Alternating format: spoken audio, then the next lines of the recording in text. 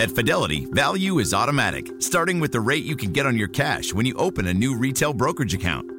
Learn more at fidelity.com/trading. Fidelity Brokerage Services, member NYSE SIPC.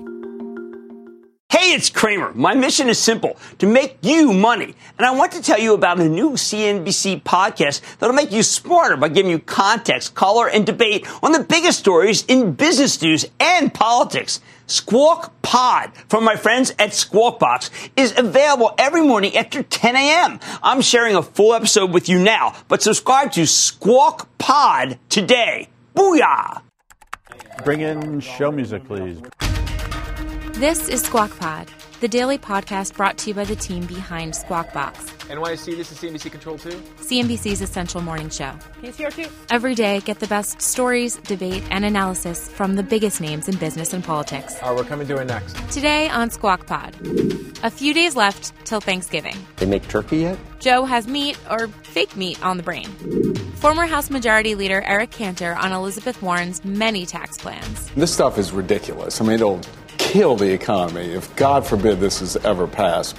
And we're still weighing the challenges ahead for Michael Bloomberg. From his billions in the bank to some of his policies as New York City mayor, Eric Cantor stays on set to raise his concerns. How in the world does he get through the primary and the Democratic side of things? He's way too wealthy. The base is way too woke. But Bloomberg's campaign co-chair believes in Mike's appeal. As people learn about Mike, they're going to say, this is a fascinating guy that has helped a lot of people. I'm going to take a hard look at him. Those stories and many more. I'm CNBC producer Cameron Costa. It's Tuesday, November 26th. Squawk Pod begins right now. Stand Becky by in 3, 2, 1. Cue, please. Good morning, everybody. Welcome to Squawk Box here on CNBC. We are live from the NASDAQ market site in Times Square. I'm Becky Quick, along with Joe Kernan and Andrew Ross Sorkin. Up first on today's podcast, an update in entertainment. Why don't we talk about Disney? Disney Plus off to a blockbuster start. This according to new data reported by the New York Post. Research firm Aptopia says, is that it? Aptopia says the... Probably like Utopia. Aptopia. Thank you. The streaming service averaging about 1 million new subscribers. As we have here, dystopia. Per day. The Disney Plus mobile app has been downloaded more than 15.5 million times since launching on November 12th. The data also shows many users are paying $6.99 a month for Disney Plus rather than taking advantage of a free trial. The service has generated more than $5 million through in-app purchases. Aptopia does not track people who pay for the service through Disney Plus website or the desktop computer. Disney also offering a bundle option for $12.99 that includes Hulu and ESPN Plus. Over the past 2 weeks, downloads of those services have increased by more than 50%. The Sorkin family happens to have been one of those that downloaded the service. For Disney Plus or the Hulu? We did the straight Disney Plus. We did too. We did the free. Free. They require the credit card. Oh no. We went all in. No, did you do the $12.99? I didn't pay for the. I was not the one who hit the button on it, but we paid for whatever it cost for 3 years. I don't know if. So you did. You went in for 3 years. Yeah. Okay. So what did the Quick family think of this whole thing? Because the Sorkin boys were very excited about The Mandalorian, but we went through like the films. Yeah. And the boys were like, Dad, I've seen that. Do I have deja vu? Didn't you tell this whole story yesterday? Yeah. Okay. I have deja vu. Okay. Yeah. All right. I don't think we talked about it on air. No, I think we did. Then I think people at home are going, I know the Sorkin family, the boys didn't find anything they wanted. Basically. I don't know about that. Uber getting some bad news yesterday when the City of London stripped its operating license. The shares tumbled on that news before recovering somewhat during the day. Uber has said it will appeal and can continue to operate while that appeal is pending. Joining us right now for more on this is Dan Primack. He is Axios' business editor. And Dan, how big of a deal is this for Uber? Does this spread beyond London? I mean, it's a big deal were they to actually lose London, right? As you said, they can continue being on the roads. You know, London estimates are kind of 2-3% of overall ride-hail revenue. It's certainly one of its 5 biggest global cities. I'm not sure it's a huge deal, though. Remember, they were first supposed to be suspended over a year ago. They were able to appeal. They got an extension, et cetera. When you look at what's happened in other cities, it's usually more about ride-hail as a category, whether even in the U.S., right, issues of whether these people are really drivers or independent contractors or in other places, broader licensing. London is a real Uber-specific thing, so I don't think that necessarily kind of has waves that carry to other cities. You know, I wrote it off myself at first, but what I didn't realize before reading some details yesterday is that there is this problem where unlicensed drivers can upload their photos onto this, so they can be posing as somebody they're not. And that's a little concerning. If that's what the technology actually allows, if that's what their system actually allows, that could be a problem if other regulators start looking at that, too. You have the problem where I think they said 14,000 rides were with unlicensed or uninsured drivers, I should say, because they weren't who they said they were going to be. And then just from a general security perspective overall, why have a system that you can't protect? No, look, you're absolutely right about that. I shouldn't downplay I don't even want to call it a glitch because it's not that. It's an exploit, if you will. Yeah. It's a real problem, but it's a specific one that Uber should be able to solve. You know, they say they're going to add some sort of facial recognition software. I'm not sure whether that'll work or not. But again, it does seem to be a specific technology problem as opposed to what we've seen with Uber and other ride-hail companies in the past, which has been more of this kind of fundamental, should these companies generally be allowed to operate on our streets? And this isn't that. So what do you think about the stock, which at one point I looked at it, it was down about 4.5% yesterday before it stabilized? Well, look, it makes sense that people would freak out about this. As I said, it is one, if you look at Uber, I believe kind of its 5 largest global cities comprise about 25% of its ride-hail revenue. So it's a very big deal if it was to come off a market. There's also a kind of I think I saw this in I think maybe the FT suggested, well, Uber loses money on lots of things, so if it has fewer drivers, maybe it actually loses less money. But it doesn't. It makes sense that the stock would actually go down off of this because it is a threat. As you said, if other cities, whether they be in the U.S. or globally, if they realize, and I'm sure they're looking now, if this exploit that we've seen in London, if this has happened in other cities, Uber at the very least is going to face penalties. Dan, it's good to see you. Thanks for having me. Okay, thanks. Impossible Foods is reportedly in talks with investors about a new round of fundraising. I still trying to figure this out. According to Reuters, the company is looking to capitalize on growing consumer demand for meat alternatives given the success of rival Beyond Meat. The report says Impossible is looking to raise between $300 and $400 million, which would lift its valuation to between $3 and $5 billion. The report cautions that plans may change based on investor feedback. And I guess I assumed, jumping ahead, that when this replaces all meat across the entire planet, that the valuation will be more than $3 billion. And it's a long way to go. I know it's a long way to go. But the market, there is terminal pricing, and, people, if it's going to happen, we just got to watch it. It's like, remember gene therapy? The entire universe of gene therapy companies 10 years ago when it was, then the other one, what was the other one? Stem cells. The entire stem cell industry, the market cap of all the companies combined was like $400 million. And it's like, we read about it the way that you believe it until you show it. And 10 years ago, they weren't there. Well, Beyond Meat has been as high as $239. So at that point, it was 4 times higher than it is right now. So at one point, it had almost a $20 billion market cap. Here's the question. What do they do with that money? Do they use it to pay off early investors, or do they use it to increase their production, right? That's the big question with it. If you think there's more demand for it and you need to be able to what if you got 5% pay off the early investment? Right. What if you got 5% of meat replaced with this? It seems like it'd be a $100 billion company. Right. If you ever got to that point. But I think that tells you about who's eating this stuff right now and how it's early in Burger King, it's KFC. I mean, everybody's on the coast, looking at it. It's, It's just it's not necessarily in the stratosphere right now in terms of valuation if it's a real thing. Look, there have been talk for a long time that if you are going to bring up China into our standards on those things, everybody wants to eat meat, you got to find another way to supply it. Or a meat substitute. Right. That you got to find another way to supply it. And that might be this, but I don't think they've made as many inroads there at this point that would justify some of those. I just think if I could own stocks, that I think if you believe in the story, believe in climate change. I don't believe in the story. I don't believe in the story. But if you do, I would buy it. If I could buy stocks, because so many people like you do believe in it, I would buy the stock. So you would buy it based on your belief. Because based on the misinformed belief that you have. Being an investor is being like a psychologist. Right. Psychoanalyzing every markets and crowds, actually. Right. So the question is whether there's a big enough crowd.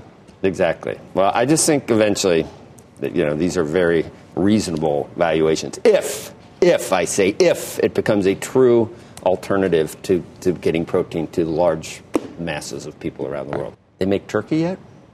Yeah, there's a name for it. Oh, tofurkey is the tofu No, I don't mean version. that. I mean Impossible Meat Turkey Oh, or that I don't Beyond know. Meat Turkey. No, but I think Purdue is working on some of those lines for... The problem with, if you do a ground meat, it's a lot easier. I know way too much about this. To try and actually give the density of a steak you cut into or a turkey breast or a chicken breast or something, that's a lot harder because you can mush it up and do it, but to be able to layer it like muscle Talking about the is McRibs tougher. again? Yeah. So you could pour... No, it's not pouring it. It's just pour this into something that looks like a ground turkey beef. leg, No, a mold. I don't think they have the texture right on that. That's the trickier part of it. Doing any ground beef is an easier fake. Right. We're going to let someone else handle turkey dinner. But also like filet mignon. There's a lot of things they can't do yet. Yeah. No, believe me, I know. I've seen what they can do and tasted and then had the after effects of it. So coming up, that might have been me. How do I ever know? Today, it's different than your daily. How do you ever know? Cheese will be next. Up next on Squawk Pod. We have growing income and wealth disparity in this country. How do we fix that problem? Former Senator Heidi Heitkamp and former House Majority Leader Eric Cantor examine whether wealth taxes are a reasonable path to equity. Back after this. At Fidelity, we work to get you a better price for every trade. See how much we saved investors last year at Fidelity.com/price improvement. Fidelity Brokerage Services, member NYSE SIPC. All right, guys, we're in the B block. This is Squawk Pod. Up and Andrew. Good morning. Welcome back to Squawk Box right here on CNBC. I'm Andrew Ross Sorkin, along with Becky Quick and Joe Kernan. Moelis & Company Vice Chair and former House Majority Leader Eric Cantor in studio right now. Senator Warren's plan to target wealth for more taxes may also include another big segment of the middle class. Robert Frank joins us right now. He's got more on the story. Hey, Robert. Good morning, Becky. Well, on the campaign trail, Elizabeth Warren said she would raise taxes only on the rich. So when you make it big, when you make it really big, when you make it top 0.1% big, pitch in 2 cents so everybody else gets a chance to make it. Now, her wealth tax, along with that, she's also proposed a dozen other tax increases, including one that would raise taxes on those making $250,000 a year. Now, her Social Security plan includes a payroll tax of 14.8% on those making $250,000 or more. This would affect more than 5 million American households. Now, a taxpayer making $350,000 would pay an extra $14,800 a year in income tax. She would also limit deductions for those making more than about $320,000, and of course restore the old top tax rate of 39.6%. So the top federal income tax would top 54%. Back to 1971 levels. And for those living in New York City or California, the combined federal and state taxes would be over 67%. And by the way, it's not just wage income. Investment income or capital gains would also be taxed at the same rate, even when you don't sell. Now, right now, Social Security taxes are capped at about $133,000. Bernie Sanders, Joe Biden, Pete Buttigieg would all raise that cap, effectively raising income taxes for those making more than $133,000 a year. Would all of them get rid of the cap, or some of them would just raise the cap so you pay for a little longer? Some of them would get rid of it. Some of them started again at $250, and they all have different rates. But there is this oddity where Social Security payroll taxes go up to $133. It'll go up a little bit more next year.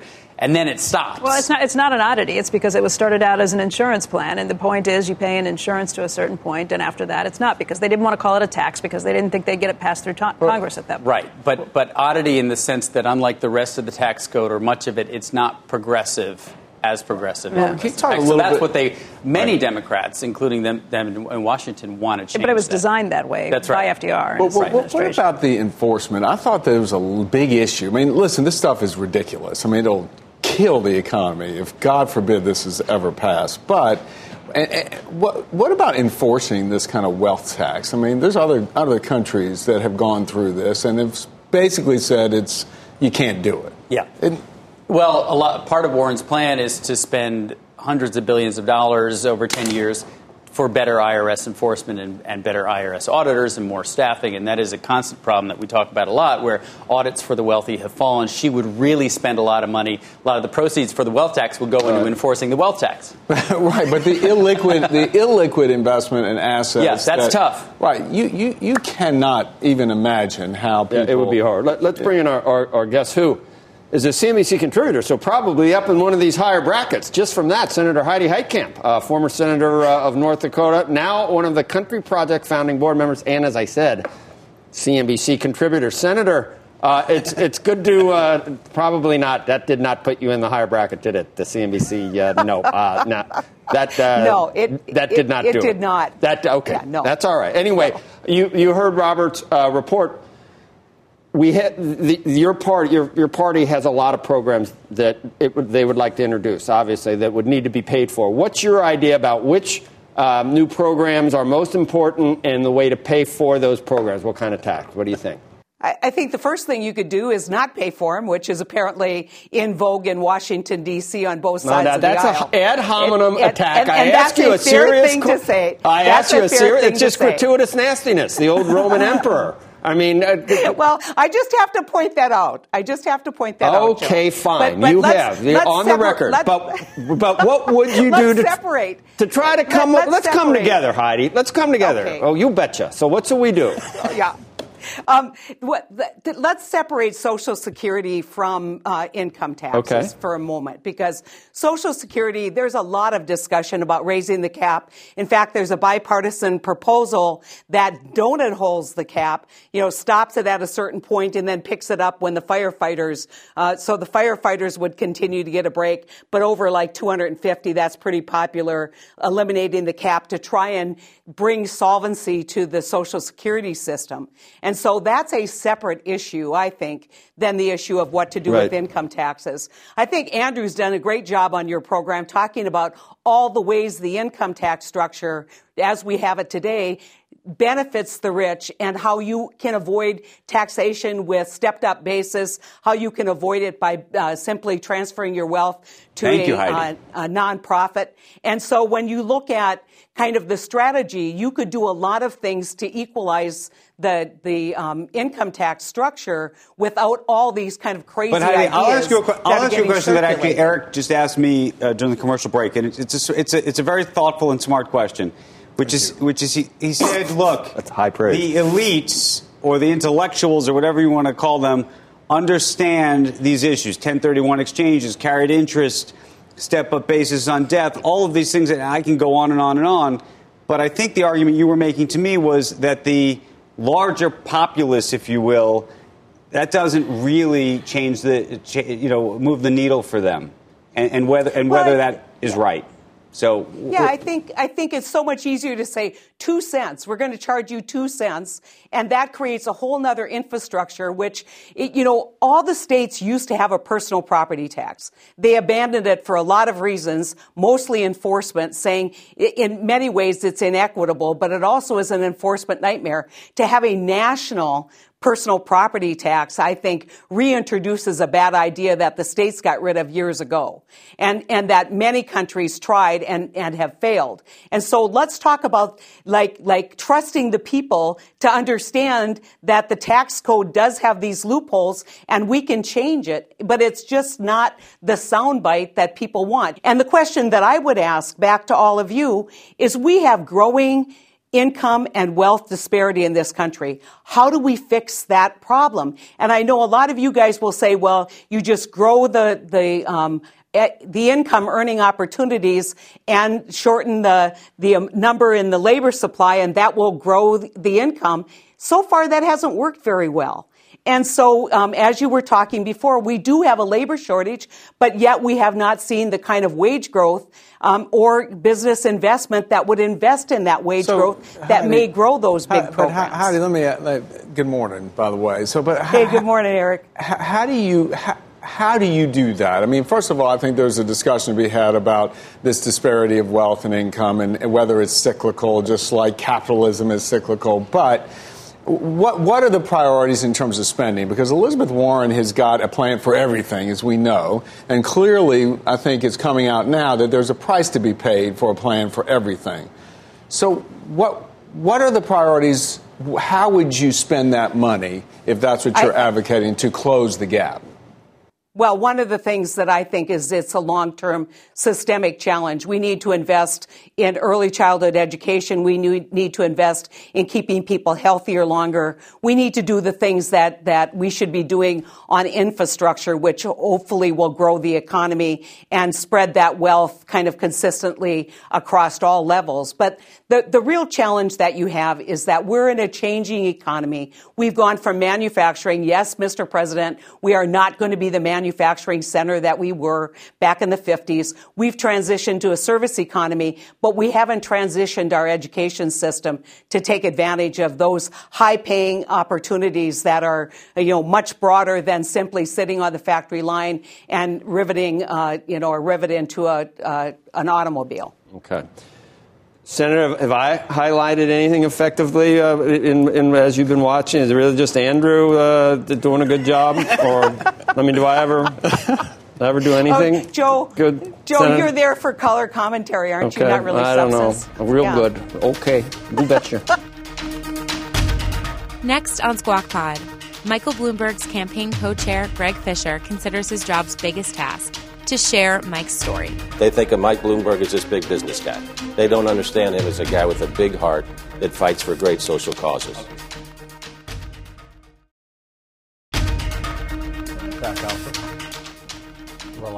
Welcome back to Squawk Pod. Our final story for today, Bloomberg's bid for president. This week, his campaign is heating up with ads and with his first appearance as a candidate. That was in Virginia on Monday. He's made a point of announcing that he will not be accepting private donations, but that hasn't quieted criticism of his wealth or of the way he'll use his money in the race for the Democratic nomination. The same day that Bloomberg made his debut as a candidate, Elizabeth Warren was in Iowa with a very hot take on his bid for the White House. Michael Bloomberg is making a bet about democracy in 2020. He doesn't need people. He only needs bags and bags of money. And if you get out and knock on 1,000 doors, he'll just spend another $37 million to flood the airways, and that's how he plans to buy a nomination in the Democratic Party. I know. We've talked a lot about Bloomberg over the last couple of weeks. But we haven't heard from his campaign, which is why today we're bringing you a conversation with the Louisville, Kentucky mayor, Greg Fisher. He's the co-chair of Michael Bloomberg's presidential campaign. Also on set, you'll hear former House Majority Leader Eric Cantor. Here's Becky. Mr. Mayor, why don't we talk about why you are supporting Michael Bloomberg, why you are chairing this for him? Well, Mike's ready to go from day one. Never have we had a candidate for president that has proven his capability in starting a business as a guy that grew up in a middle-class family and grown into one of the world's great companies, then took on New York City for 12 years, elected 3 different times, and made this the greatest city in the world. And then over this past decade has spent his time trying to figure out how he can give his money away. He's a pretty different candidate than the other 18 candidates running for the Democratic nomination. Were you waiting to see what he did with this? What were you thinking about the other Democrats that have been in the race to this point? Well, I've been kind of sitting on the sidelines, but when Mike called and explained what he was thinking about doing, and I've just always admired his work as a fellow mayor, what he's done here. I'm a business guy as well. It just happens to be mayor. It's hard to build a great business like he has and really have excellence like he has, both in the business world and in running a city. So I think he's one of the most accomplished, competent people. I constantly say it. However, there is an issue of how does he excite the base. You see it both in terms of the poll numbers unto themselves, the way he speaks. By the way, I know him, so I like him. I mean, that's not an issue. But to the larger public, that's a big lift. Well, I think that's the key, right? If people get to know Mike Bloomberg and they see But Mike most people are not going to get to know Mike Bloomberg on a one-to-one basis. No, but you can see that through the media that he's going to run. If we get to know Bloomberg, he wins. Mr. Mayor, I want to know this. I mean, listen, he's always been, as there's a general election play here, right?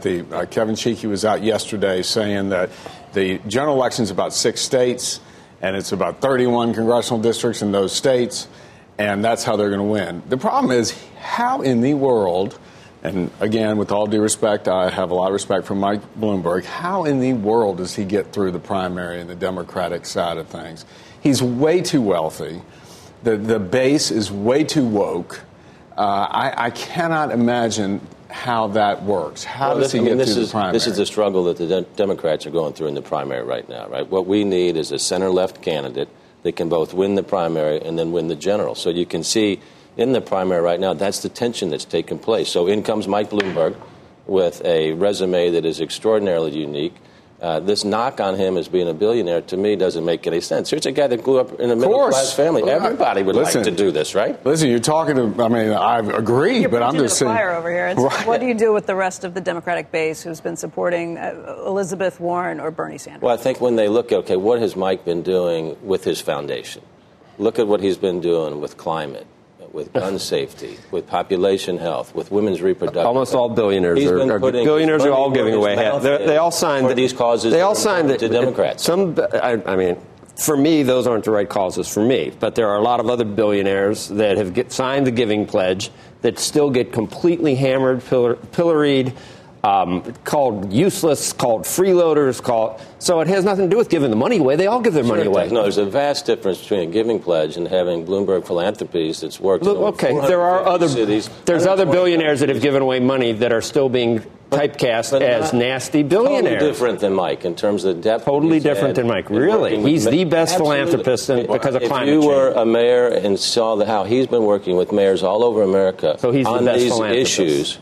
Well, he puts his money where his heart is, and that's what people need to look at. And then he follows it up with action. You know what is very interesting about Mike Bloomberg's entry in the race? It does say something about what I see as a moribund list of candidates on the Democratic side, because obviously there was an assessment here, and I'm sure well polled and analyzed, that Bloomberg said, hey, there's not a national candidate here. There's not someone who can excite the Democratic base. They're just regional candidates. Even Joe Biden is something. That's a sad commentary. And it's assessment of how Bloomberg probably went through it. But let's say that Bloomberg does get the nomination. Let's forget what happens to that point. How do you think he runs against Trump? How do you think that matches up? Oh, it's about Pennsylvania, Michigan, Wisconsin, Florida, Arizona, North Carolina.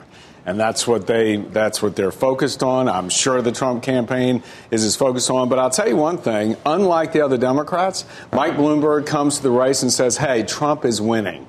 You know, they've even recognized the fact that you got to get out of this bubble in these coastal cities and say, you know what, the heartland is for Donald Trump. And I'm not so sure that Mike Bloomberg sells in the heartland. Let's get out of these. But the question to me is not just the heartland. I was telling Joe, I got into this discussion yesterday with a young woman who was just couldn't even conceive of the idea of someone who has $1 billion or more, in this case, of being the candidate. But where do you hang out? Hold on. that the idea of that kind of wealth unto itself was being argued to me as disqualified. The New York Times. What am I saying? Joe. What am I saying? What am I saying? I know where you hang out. I know where you hang out. But on the merits of this discussion, the question is, how does he get over that? How does he take somebody who has that view, to the extent they do? It's not a view that I share, but to the extent it's a view out there. How does he overcome that? Well, and this is what campaigns are about, right? So he has the resources to tell his story. Right. I believe once his story is told, as a middle-class guy that's done really good, that's given his resources to help in all these Democratic causes. Most people don't know that. They think of Mike Bloomberg as this big business guy. Right. They don't understand him as a guy with a big heart that fights for great social causes. Okay, so then the next argument becomes about stop and frisk. Right? Have you read any of the Charles Blow columns who say you can't apologize 3 days before you're running and think that anybody's going to give you credit for it? I'm just saying it's what from the left. That's criticism. That goes to the primary. But that goes to the primary. That goes to the primary. For the right is he jets off to Bermuda on a private jet. But what do good leaders do? With climate change, with armed guards. Reflect on what works, what didn't work. Right. They apologize. They improve. Mike started the Young Men's Initiative, which was the premier initiative that really helped launch My Brother's Keepers with President Obama, that says, here's how we invest in young men and boys of color. Again, follow the money with him, see the heart at work.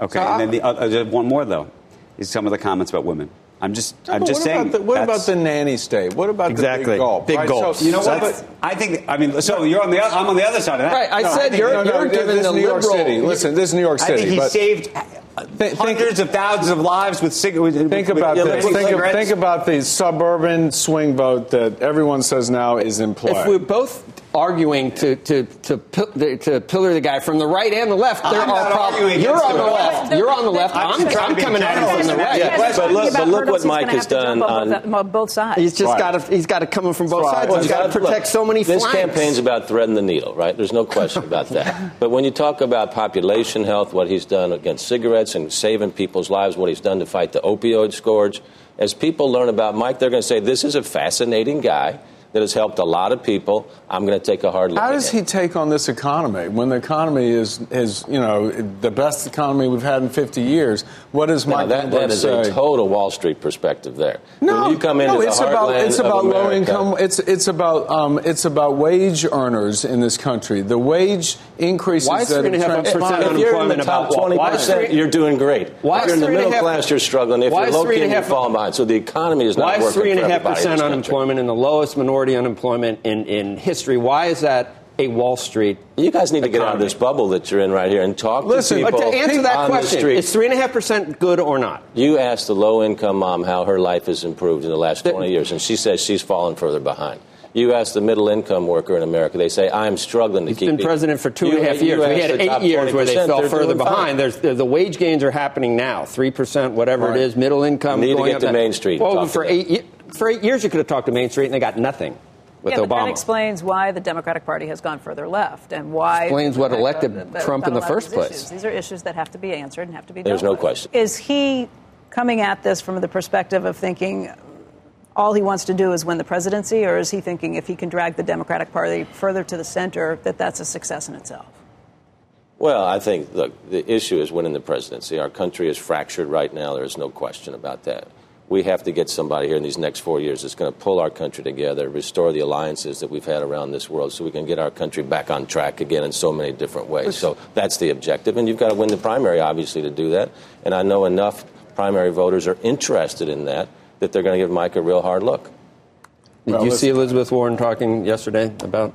I just listen, having been through... Just buying the election. I'm going out. I'm talking to people. This guy thinks he comes in. Bernie Sanders talking about. I mean, he's going to get hammered. Sure, that's what they're going to say. Elizabeth Warren's still in the lead. She has a lot of supporters. What's wrong with a guy from a middle class? I'm not saying anything's wrong with it, but how do you do it legitimately? If you don't get any of the 63 million deplorables, and then you split Hillary 65 million with half of them going to Bernie Sanders? That's your shtick on this. Shtick? Yeah. Well, where's the other 60 million? They don't. You got to talk to the voters first, and let. Okay, you're going to get the deplorables, or you're going to get the Elizabeth Warren. Look, people? It's an interesting. Well, you can take Biden. It's an interesting tactic, though. Poor Joe. But it's an interesting tactic if you look at the way the Democratic primary works, because it's proportional allocation of delegates. So I assume that that's a strategy to try and get through the primaries, because unlike in 2016 when my party went and had basically winner take all, even for those with the plurality, maybe that's what it is. Well, I think you got the never Trumpers. I think you would also get appeal to people, right. Republicans who don't like some of the tactics. Those are the main ones. I think you get more of them than Democrats. Potentially. That's what about the other mayor? You don't think the other mayor is... Mayor Buttigieg? Yeah. Pete's a great guy. Obviously has a very different life experience than Mike, but Mike's ready to go from day one in terms of business experience, running a big city. It's just you had, all the other candidates, there were a lot of them. All good people, all of them, pounding the streets, setting up organizations, talking to voters, taking 85,000 selfies, 3 debates that they've already been in. To have someone, a billionaire from New York City, come in and say, none of you are good enough, I'm going to let me handle this, is not... It doesn't look good, and it's not going to. I don't think it's going to work. This is what politics are all about, and this is what running race is all about. Putting different points of view out there. This is the beginning of the real fracture on the Democratic side. Okay, I mean, I don't. I'm glad he's talking about capitalism. If it's Bernie or Elizabeth Warren, and not your choice, do you vote for them over President Trump? Yes, absolutely. I mean, our country is in a very difficult spot right now. I don't think we're going to get to that point. But America needs to pull itself back together. The way that America is tearing itself apart from within, otherizing each other, is not a sustainable path. The reason I ask is because clearly you are a much more moderate. I mean, to support Mayor Bloomberg, you have to be a relative sort of moderate Democrat. Moderate Democrat. Yeah. I'm a business guy that happens to be a mayor right now. Right. Thank you very much, Mayor. Thank you. Okay, thank you, guys. Appreciate it. That's the show for today. Thanks for listening. High five. High five. Thank you. Squawk Box is hosted by Joe Kernan, Becky Quick, and Andrew Ross Sorkin, weekday mornings on CNBC at 6 a.m. Eastern. To get the smartest takes and analysis from our TV show right into your ears, subscribe to Squawk Pod wherever you get your podcasts. We'll meet you back here tomorrow.